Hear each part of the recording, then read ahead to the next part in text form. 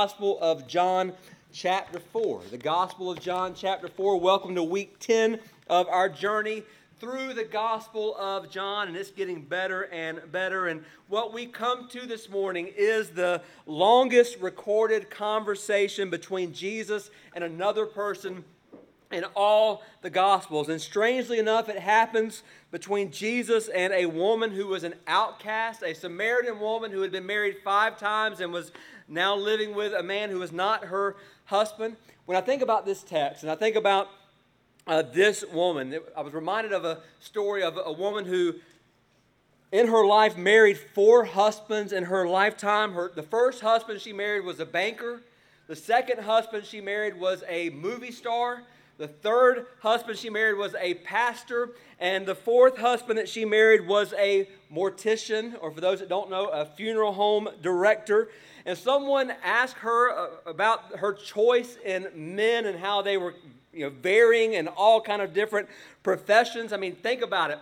Banker, movie star, pastor, and mortician. And she responded by saying simply this: I married 1 for the money, 2 for the show, 3 to get ready, and 4 to go. And of course, I cannot think of this text that we come today without thinking about that terrible joke. But here's what we know. We know that this woman was a Samaritan woman with quite a past. We're never even given her name. Some of the most powerful figures in the Bible are figures that we never learn their names. And what we're about to read about was a hot day it was in the middle of a hot day in Samaria when a troubled woman came to draw water, perhaps to avoid gossip, to avoid looks, to avoid having to talk to others. Most people would come to draw water early in the morning, later in the afternoon, but here she is in the middle of the day. And while she came to find a well of water, what she found instead was a well of grace. She found Jesus, which really what we know is that Jesus found her. And we discover that a woman from the wrong place with a bad past was changed forever by an encounter with Jesus. And what we see here, what we're about to see, is that Jesus wasn't concerned about appearances. His concern was for people, all people. And praise be to God, Jesus is concerned for hurting people, for searching people, for people with terrible past, for empty people. And that's good news for all of us, because one of those things describes us, who we are. And the beautiful thing is that Jesus is willing to go anywhere to meet us. And when we come to know and experience His love for us, we come to understand how we must worship Him. I think of the words of Pastor Tim Keller, who said this, such powerful words. He says, to be loved but not known is comforting but superficial. To be known and not loved is our greatest fear. But to be fully known and truly loved, is a lot like being loved by God. It is what we need more than anything. It liberates us from pretense, humbles us out of our self-righteousness, and fortifies us for any difficulty life can throw at us. We are known fully and we are loved truly. So let us see the love of God on display through this divine appointment, through this divine encounter, revealing a divine love to a desperate person. If you're able, I'm going to ask you to stand. We honor God's word. We're just going to read verses 4 through 9 now, and then we're going to have to unpack a lot of verses in our time together. But beginning at verse 4, it says this: and he, meaning Jesus, had to pass through Samaria. So he came to a town of Samaria called Sychar, near the field that Jacob had given to his son Joseph. Jacob's well was there. So Jesus, wearied as he was from his journey, was sitting beside the well. It was about the 6th hour. A woman from Samaria came to draw water. Jesus said to her, give me a drink. For his disciples had gone away into the city to buy food. The Samaritan woman said to him, how is it that you, a Jew, ask for a drink from me, a woman of Samaria, for Jews have no dealings with Samaritans. Let's pray. Father, just today in this moment, Lord, quiet our hearts and minds to hear from you. Show us today that we are all, every single one of us, Lord, we are desperately in need of you. To drink of your living water, maybe for the first time, or to continue again and again and again to drink from you. Just speak, oh God, today to our thirsty souls. In Jesus' name, amen. And you may be seated. So John wants us to know that Jesus needed to go through Samaria because there was an outcast in Samaria that needed what he alone could give to her. And now here's what's interesting to me. You couldn't find two more polar opposite of people than the last two conversations that John gives us in John 3 with Nicodemus and then here in John 4 with this woman at the well. Let me give you a little contrast here. He was a Jew. She was a Samaritan. He was a Pharisee. She belonged to a rival religion. He was a politician. She had no status whatsoever. He was a scholar. She was uneducated. He was highly moral. She was highly immoral. He has a name, Nicodemus. She is nameless. He was a man. She was a woman. He came at night. She came at noon. Nicodemus came seeking Jesus. This woman came seeking water, but praise be to God, Jesus came seeking her. We've got Nicodemus who represents that no one is too high or mighty or lofty as to be above the need for Jesus. And then we have in this woman representing no one can sink so low as to not be noticed or wanted by Jesus. Beautiful in their contrast to each other. And what we see is a common ground because they both have the same need. They both need Jesus. And they both need what only Jesus can give. Just think about the reality of all the things that we try apart from Jesus and we take in, trying to find fulfillment in, and we're left wanting. We're left unfulfilled. This week I read that Mexico City, one of the largest cities in the world with 20 million people, is, get this, is sinking. Every year, buildings and streets are sinking deeper into the earth in Mexico City. And some neighborhoods are sinking a foot a year. And do you know why? Because the people who live there are thirsty. 77% of the water the people rely on in Mexico City has to be extracted from aquifers which are below the city. So to quench their thirst, billions of gallons of water have to be pumped from underground every year. As they drain it, of course, the city sinks. And much of the water has organic and chemical contaminations which can bring death-giving disease. And think about this. The whole world in which we live is one giant Mexico City. The more of the world's water we drink, the deeper we sink into despair, into discouragement, into disillusionment. The deeper we sink, the thirstier we get. The thirstier we get, the more we drink. The more we drink, the deeper we sink. And the vicious cycle continues again and again. And this woman has sunk deep into sin, and she has almost completely gone under. And then think about the tension that we just read about. By this time, there has been animosity between the Samaritans and the Jews for over 700 years. Jews hated Samaritans. Samaritans hated the Jews.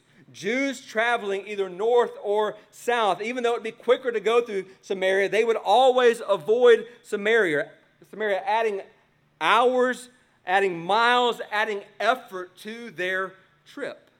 So why all the animosity? Let me just give you a little background.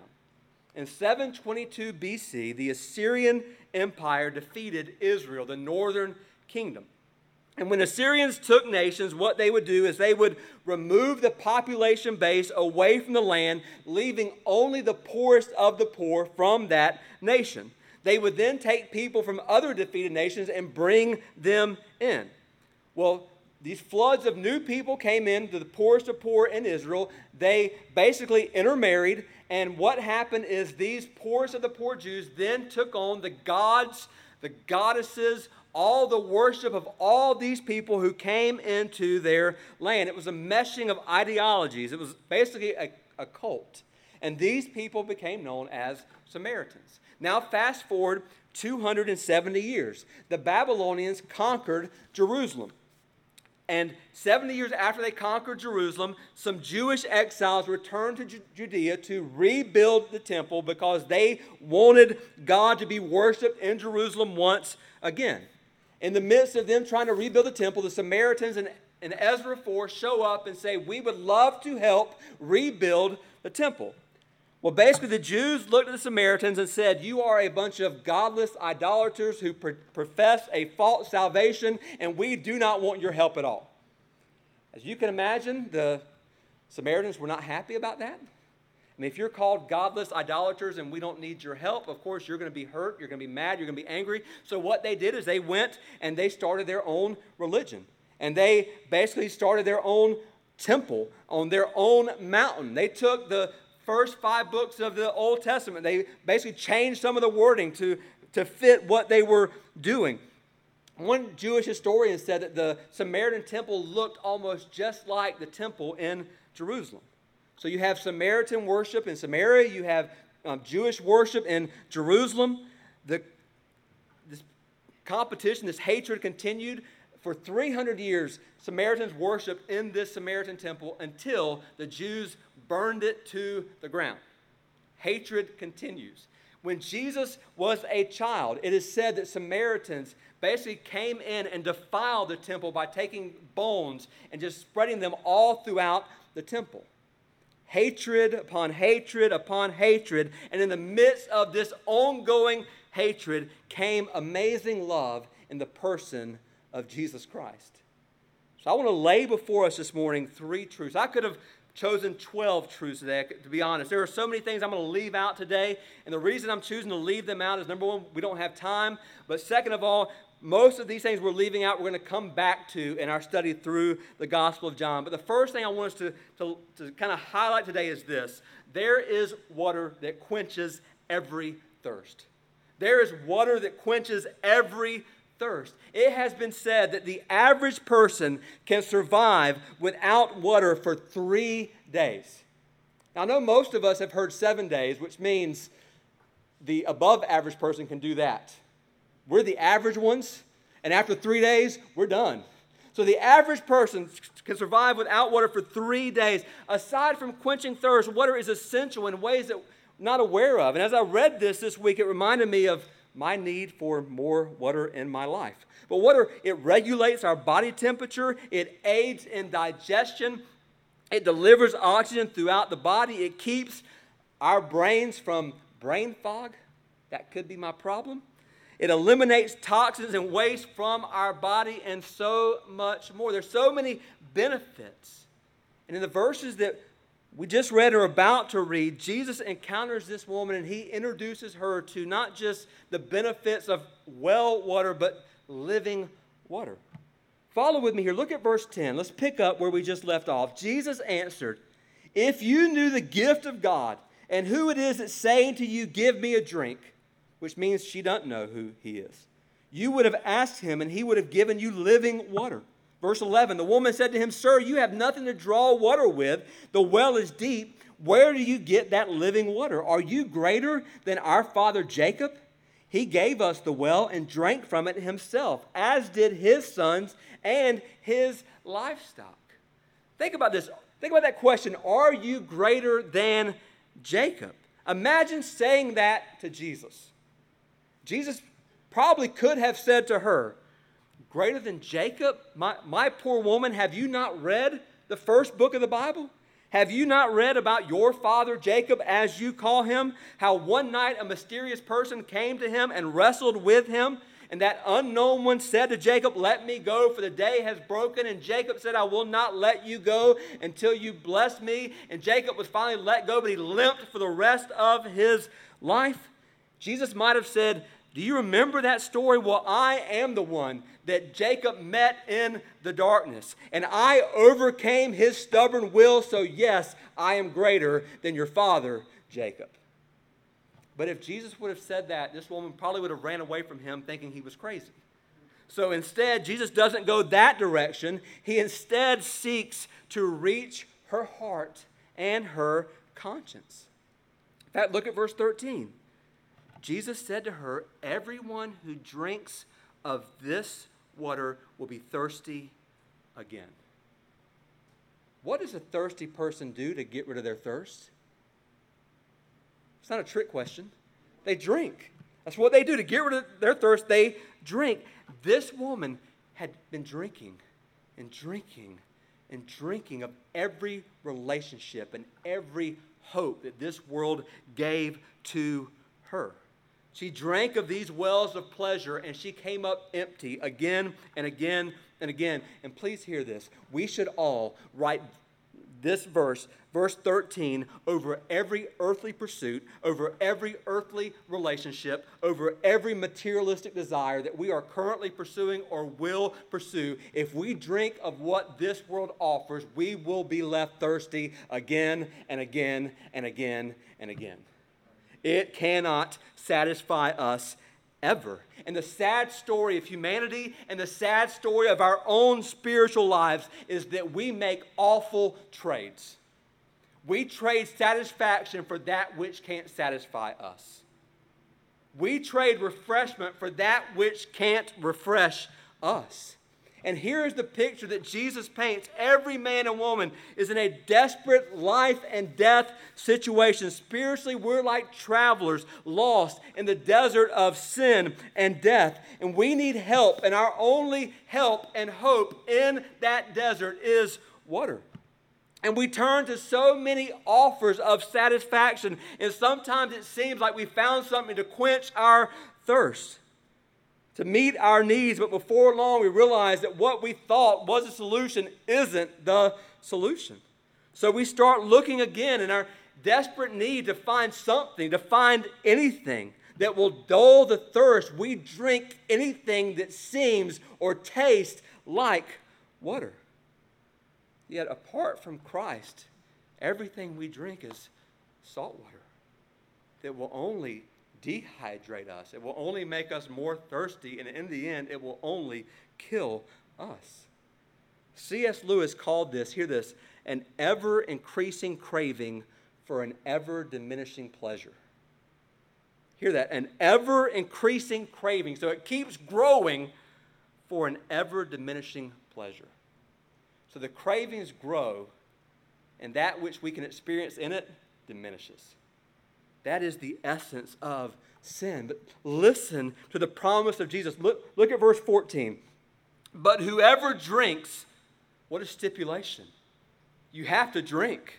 You have to take Jesus in. Whoever drinks of the water that I will give him will never be thirsty again. The water that I will give him will become in him a spring of water welling up to eternal life. Listen, write this down. Satisfaction for your soul and my soul will never come naturally. It must come supernaturally. You will never find natural satisfaction for your soul. It must be supernatural. While we stuff ourselves on what the world offers, money, success, sex, relationships, all kind of fleshly pleasures, possessions, entertainment, the satisfaction they bring us are momentary at best. And yet Jesus comes and he offers us peace, joy, love, and a relationship that is fulfilling and a relationship that will last, praise God, forever. Forever. Jesus alone satisfies every need. Jesus alone quenches every single thirst. Jesus alone never disappoints. He approaches us in our current state, and he offers to meet our greatest need. And what is our greatest need? It'd be easy right now to say water. But no, our greatest need is a Savior. And praise God, we have a Savior who gives to us living water. This is the beauty of the Savior that we have. One hot afternoon, some 2,000 years ago, Jesus met a spiritually thirsty woman. This woman wasn't looking for Jesus, but praise be to God, he was looking for her. He had an appointment with her. Jesus went out of his way to seek out this poor, lonely, empty, broken down woman at a well. And he said to her in verse 10, if you knew the gift, meaning it's a gift. If you knew the gift of God, if you knew the gift of God, and if you knew who was offering it to you, Jesus is the gift of God. We have the gift being offered to us. If you knew it, you would drink of him. You would have living water in him. And what it comes down to is ultimately this woman was lonely for God. She thought she was lonely for relationships. She thought she was lonely for companionship. She thought she was lonely to matter and to mean something to others. And ultimately she couldn't find what she was looking for. She needed God. And praise be to God, he came near. He came near. Lord, if we have been drinking from other wells, bring us to that place where we want nothing less and settle for nothing less than the living water, God, that only you can give to us. God, show us that we must stop drinking from the wells of this world, for they can't satisfy. There is water that quenches every thirst. Secondly, and this is going to get a little awkward for a little bit. Secondly, there is a Messiah that exposes every sin. There's a Messiah that exposes every sin. Now look at verse 16. Jesus said, you'll see on the screen, go call your husband and come here. Verse 17, the woman answered him, I have no husband. And Jesus said to her, you are right in saying I have no husband, for you have had 5 husbands. Ouch. And the one you now have is not your husband. What you have said is true. Again, we don't know her name, but we now know her reputation. We now know what her reputation was. After a string of 5 failed marriages, she has now resorted to shacking up with a nameless, faceless, graceless individual who is willing to treat her like a wife, but he's not willing to give her even the benefit of an offer to be his wife. He sees her the way everyone else in this city sees her. Nothing less than, nothing more than to just be used and thrown away. And yet Jesus saw her as a woman who he had an appointment with to come in order to offer her what she needed and would sustain her forever. And Jesus reveals her sin. And in revealing her sin, Jesus puts his finger on the dirtiest and the most scarred portion of her soul. This portion, it stinks and it smells like sin and death and hell. And he puts his finger on this portion, exposing her sin, not to shame her, but to heal her, to cleanse her, to forgive her, to give her refreshment and satisfaction, showing her, and praise be to God, showing us that there is no one too awful, there is no one too sinful, there is no one too low, there is no one too marginalized, that Jesus' love can't reach them in the midst of their shame, in the midst of their thirst, in the midst of their failures, because that's where his love reaches us, and his love is able to reach as far as our sin goes. Praise be to God, where our sin increases, his grace extends all the more. Someone has said the love of God is like the Amazon River. It flows down to water one daisy. You see, everyone in Samaria saw this woman like a weed, and yet Jesus saw her as a flower. Jesus saw her as a precious flower. And don't miss that at the moment that Jesus began to expose her sin, she immediately changes the subject. Look at verse 19. Listen to what happens here. Verse 19 through 26, it says, the woman said to him, Sir, I perceive that you're a prophet. Our fathers worshiped on this mountain, but you say that in Jerusalem is the place where people ought to worship." Jesus said to her, "Woman, believe me, the hour is coming when neither on this mountain nor in Jerusalem will you worship the Father. You worship what you do not know. We worship what we know, for salvation is from the Jews. But the hour is coming and is now here when the true worshipers will worship the Father in spirit and truth. For the Father is seeking such people to worship him. God is spirit, and those who worship him must worship in spirit and truth."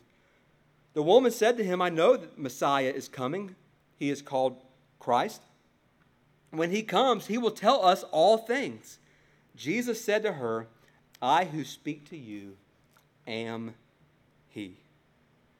There is no higher calling. There is no greater activity than worship.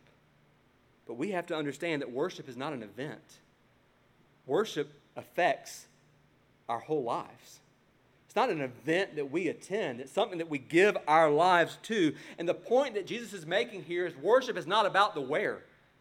Jews thought it was about Jerusalem. Samaritans thought it was about Mount Gerizim. And what Jesus is saying is not about the where. It's about, first of all, the who. We have to worship him, but also it's about the how. We must worship him in spirit and truth. We have to worship him in spirit, not with our emotions, seeking some emotional thing from him. No, we yield our spirit to the Holy Spirit, and we're able to truly engage in the worship that God has ordained, and we worship him in truth. Now, we live in this age where everybody gets to speak their truth, and your truth is your truth, and this and that and something else. There is such thing as truth, and there is such thing as lies, and this word says God is truth. Therefore, we have to worship God according to God's provision, according to God's guidelines. We don't get to tell God who he is. God tells us who he is, and he tells us who we are. And we come to him and we worship him in spirit and we worship him in truth. And God really wants, and God is really seeking out worshipers, which helps us answer the question of verse 4. Why did Jesus need to go through Samaria? And the reason is he needed to go through Samaria in order to turn an empty, lost woman into a found worshiper. To turn her into a worshiper. That the Father would seek worship from those who were formerly spiritually dead. Even his enemies is a cause for praise and worship in and of itself. That God would take unholy people, would save us, and would allow us to worship him, the holy God, is an incredible thought that should elicit endless gratitude and praise in our hearts. Tenderly, the word that Jesus uses here for worship is the word, it literally means to kiss toward. To kiss toward. Jesus had just presented himself as the answer to everything this woman had been looking for in one sinful relationship, after another sinful relationship, after another that did not and would not ever fulfill her.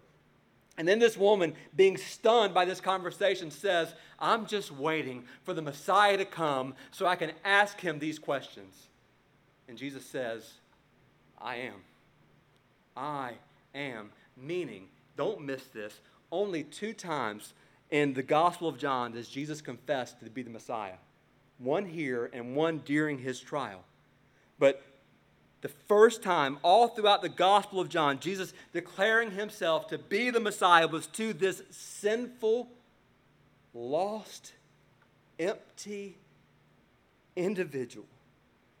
And through this confession of Jesus, an eternal relationship begins. And don't miss the point here. There is a Messiah that exposes every sin, yes. He will expose your sin and he will expose my every sin. But he does so in order to make us worshipers of him. He changes our allegiance, he changes our affections, and we become his and he is ours. So there is water that quenches every thirst. there is a Messiah that exposes every sin. And then third, lastly, there is a mission that extends to every person. There's a mission that extends to every person. Look with me now at verse 28. We're going to read a few verses here. And it says this, just follow with me. So the woman left her water jar and went away. Time out. She came at noon seeking water. Now she's leaving her water jar. Why? Two reasons. Number one, she's coming back. She found the best gift she could ever have. She's coming back for that gift. And it's not the water pot, it's Jesus. And the beautiful thing is, secondly, she's leaving the water pot because she has found living water. She's found that she's been looking for her entire life. So she left it and went away into town and said to the people, verse 29, "Come see a man who told me all that I ever did. Can this be the Christ?" They went out of the town and were coming to him. Meanwhile, the disciples were urging him, saying, "Rabbi, eat." But he said to them, "I have food to eat that you do not know about." So the disciples said to one another, "Has anyone brought him something to eat?" So the disciples are going, "Man, did Jesus call Uber Eats? Did Domino's deliver a pizza while we were gone? What in the world happened? We went to get him food, now he's not hungry. Who brought him food?" Verse 34, Jesus said to them, "My food is to do the will of him who sent me and to accomplish his work. Do you not say, 'There are 4 months, then comes the harvest'? Look, I tell you, lift up your eyes and see that the fields are white for harvest. Already the one who reaps is receiving wages and gathering fruit for eternal life, so that sower and reaper may rejoice together. For here the saying holds true, one sows, another reaps. I send you to reap that for which you did not labor. Others have labored, and you have entered into their labor." Many Samaritans from that town believed in him because of the woman's testimony. "He told me all that I ever did." So when the Samaritans came to him, they asked him to stay with them, and he stayed there 2 days. Hear this. And many more believed because of his word. They came to him. They believed in him because of the word of this testimony. I was reading a commentator this week that said, and I don't know if it's tradition, I don't know what it is, but said that when Samaritans would travel, they would wrap themselves in white cloth over their head. And the thought was that when Jesus told the disciples in verse 35 to lift up their eyes and see the fields are white for harvest, what the disciples probably saw in that moment were the hordes of Samaritans wrapped in white coming to Jesus through the testimony of this woman saying, "Come and see the one who told me everything." And don't miss the point. She isn't just saying he knows every dirty thing I've ever done. She's saying, "And he loves me." Come see that one. For you see, brothers and sisters, we can identify with this woman. We were outsiders before we were insiders. We were thirsty, trying everything to satisfy our thirst. We were blind, unable to see Jesus for who he is. We were immoral, needing forgiveness and deep change in our hearts. We weren't true worshipers. Now, we worship something because we all worship something, but we weren't worshiping him in spirit and in truth. And yet, we met the Messiah. He saved us, and now he has left us to tell the world. But don't miss this. Please finish strong with me here. Unlike us, this woman immediately took on the mission of Jesus into her community. She went and told others. She wanted others to come to know the one who she had just met. For you see, brothers and sisters, we have the greatest message the world has ever known, and yet we're not delivering it. One evangelistic organization recently said that 95% of all church-going Americans have never led another person to the Lord. 95% of church-going Americans have never led another person to Jesus. Why? Why? Is it because we drank from Jesus and we found him not enough? Or is it because we drank from Jesus and now we're drinking from everything the world is drinking from? Here's the deal, brother. Think about this, brothers and sisters. 95% of church people, they have no problems talking to other people about their politics. They have no problems talking to people about their sports. They have no problems talking to people about and showing them all their Facebook posts and all their family pictures. They have no problems doing that, but they refuse to tell others about Jesus. Why? Maybe because those 95% have stopped somewhere along the way, stopped drinking in faith and the grace that Jesus alone can give. And those 95% are just as thirsty as this woman at the well was at the beginning of her story. Because that's what happens, brothers and sisters. When we stop drinking of Jesus, we thirst again. When we stop taking him in, we become thirsty again, and we're going to find something to fill the thirst. And if it's not Jesus, we'll go back to drinking what the world drinks. And when we go back to drinking what the world drinks, guess what? We take on the world's message.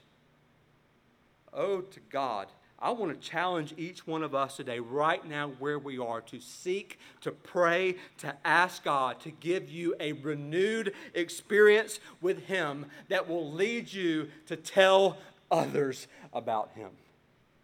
Because here's what I know. If you have a fresh, new, real encounter with Jesus, you're going to want to tell somebody. You're going to want to tell somebody. You're going to tell somebody what he's done for you. You're going to tell somebody how he transformed your life. You're going to tell somebody that Jesus took something that was broken and he put it back together in a way that brings him glory. We need a transforming experience, which means we need to drink again and again and again of Christ so that we might proclaim a transforming message. That we see him, we become like him. Let me end this way. It's going to be a little different, but just follow with me here. James Merchner wrote a famous book called The Source, in which he tells of a man by the name of Bell, who lived in 2200 BC, the 2200 BC, and he was a farmer. And Bell worshiped two gods, the god of death and the god of fertility, which was, of course, a common practice. As he was out one day plowing his field, one of the priests of the temple came to him and said, if you want your crops to grow, you must sacrifice your only son, which was also a common practice. So on the appointed day, he brought his little boy and his wife to the temple, and he offered his son to the priest. The priest plunged a knife into his boy and then engulfed him in flames to appease the gods and give them good crops. Then the priest announced to Bell and to the other men who had also brought their children for sacrifice that one of them would be chosen to spend the next day with the new temple prostitute, which was also a common way to worship the goddess of fertility. Bell's wife looked at her husband and was stunned when she saw an intense desire come over him like she had never seen before. And then the priest called his name Bell, and he almost lunged forward toward that prostitute to spend the week with her in that temple. So Merchner writes, picture this scene. This woman leaves the temple alone, not with her son, he's dead, not with her husband, he's now with a prostitute. And she says, if only he had different gods, he would have become a different man. If only he had different gods, he would have become a different man. Brothers and sisters, we become like the gods we worship. If you worship gods who are false, you will become false. If you worship the God who is living and true, you will have life and have truthfulness in you. You will understand the reality of who God is. If he would have had different gods, he would have become a different person. Let me end in closing by telling you the God that we have. At the end of John's Gospel, John 19, verse 28, the Bible says, while on the cross, Jesus said, I thirst. And then he said, it is finished. And he died. For you see, Jesus on the cross changed place with thirsty humanity. He died for us. He took the wrath of God. that moment, he was cut off from the Father. He experienced a judgment far worse than dehydration and physical torture. Yet he was lifted up so that we might drink from the well of salvation. He became thirsty, hear this, so that you and I might never thirst again. Oh, to God that we would understand the kind of God that we have, who we have in him. Let me just close today with the words of John Newton. Of course, he wrote the great hymn, Amazing Grace. And at the end of his life, he summed up the message of Christianity so perfectly. And when I read these words, I was like, this is the woman, this is her testimony, and this is my testimony. He says this, my memory is nearly gone, but I remember two things. One, I'm a great sinner. And two, Christ is a great Savior. Brothers and sisters, we are great sinners. We are great sinners. But praise be to God, we have a greater Savior. We have a great Savior. Oh, do you know him today? Oh, that you would draw near to him today. If you don't know him today, drink from him for the first time. Come to him in faith. If you do know him and yet you're running on empty today, drink of him again. Come to know him again. We're going to pray, and I'm going to, normally I stand up here, but me not feeling well, I don't want to distract by any way whatsoever. I'm going to ask Pastor Jordan and Brother Curtis to come down. And if God is dealing in your heart in any way, you need prayer, you need to come to the altar, it's open. May we be a people today thirsty for the only thing that can satisfy. I'm going to ask you to stand. Call the band forward and let's pray together. Father, we come before you. Jesus, you are our source of hope, our source of life, giving us, Lord, what nothing else can give us. Lord, we pray in this moment, Lord, that you would work in the hearts and lives of people. If anyone, under the sound of my voice, anyone listening at home, God, if they don't know you today, may today be a day, Jesus, of drinking of you in faith for the first time, unto salvation. Whoever calls upon the name of the Lord will be saved. But also, Lord, I believe with all my heart that there are so many Christians. God, we are running on empty. Lord, we're thirsty. We hear a message like this and we identify the fact that we're not satisfied. We're not refreshed. And the reason is, God, we've stopped drinking from you, Jesus. Help us again today to turn to you, to drink from you again and again and again and again. Just finish this time. In Jesus' name, amen.